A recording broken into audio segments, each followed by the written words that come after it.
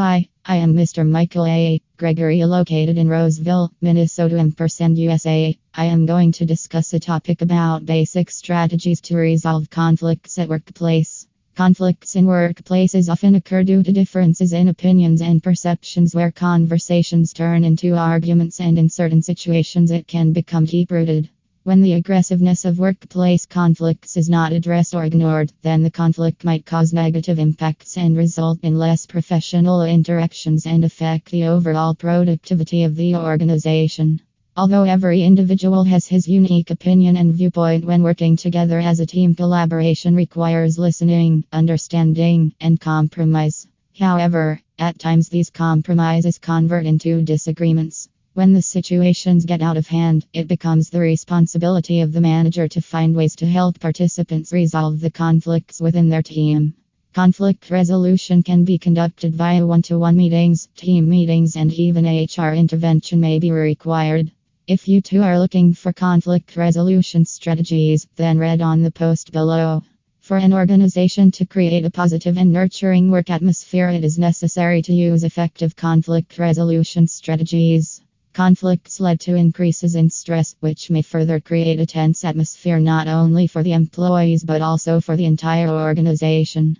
It will result in deteriorating productivity, leading to a drop in employee engagement. Addressing workplace conflicts requires transparency, an expert mediator, and strong strategies that can make conflict resolution a hassle-free job. A few of the best conflict resolution strategies that managers can incorporate are as follows. Set basic rules. No matter how efficiently you put and sort the strategies, if there are no basic rules set for the process, it becomes difficult to resolve the conflicts and understand the viewpoints of the involved parties. The key strategy to resolve the conflict is to make peace and conclude a common decision.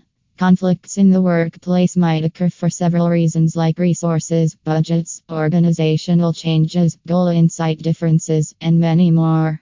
Conflicts can occur between team members, or between two teams, or between two departments, or even between associates and their higher authorities.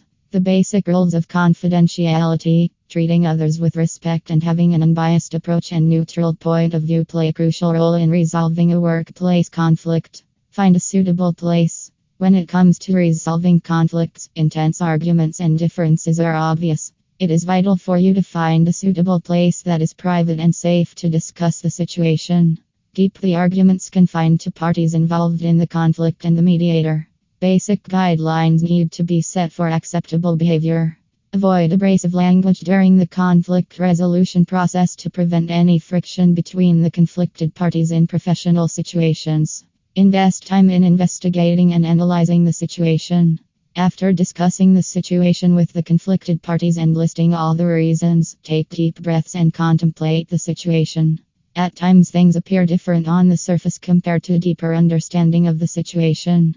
Being a part of the conflict resolution process, mediators must take sufficient time for investigating and knowing the circumstances leading to the conflict.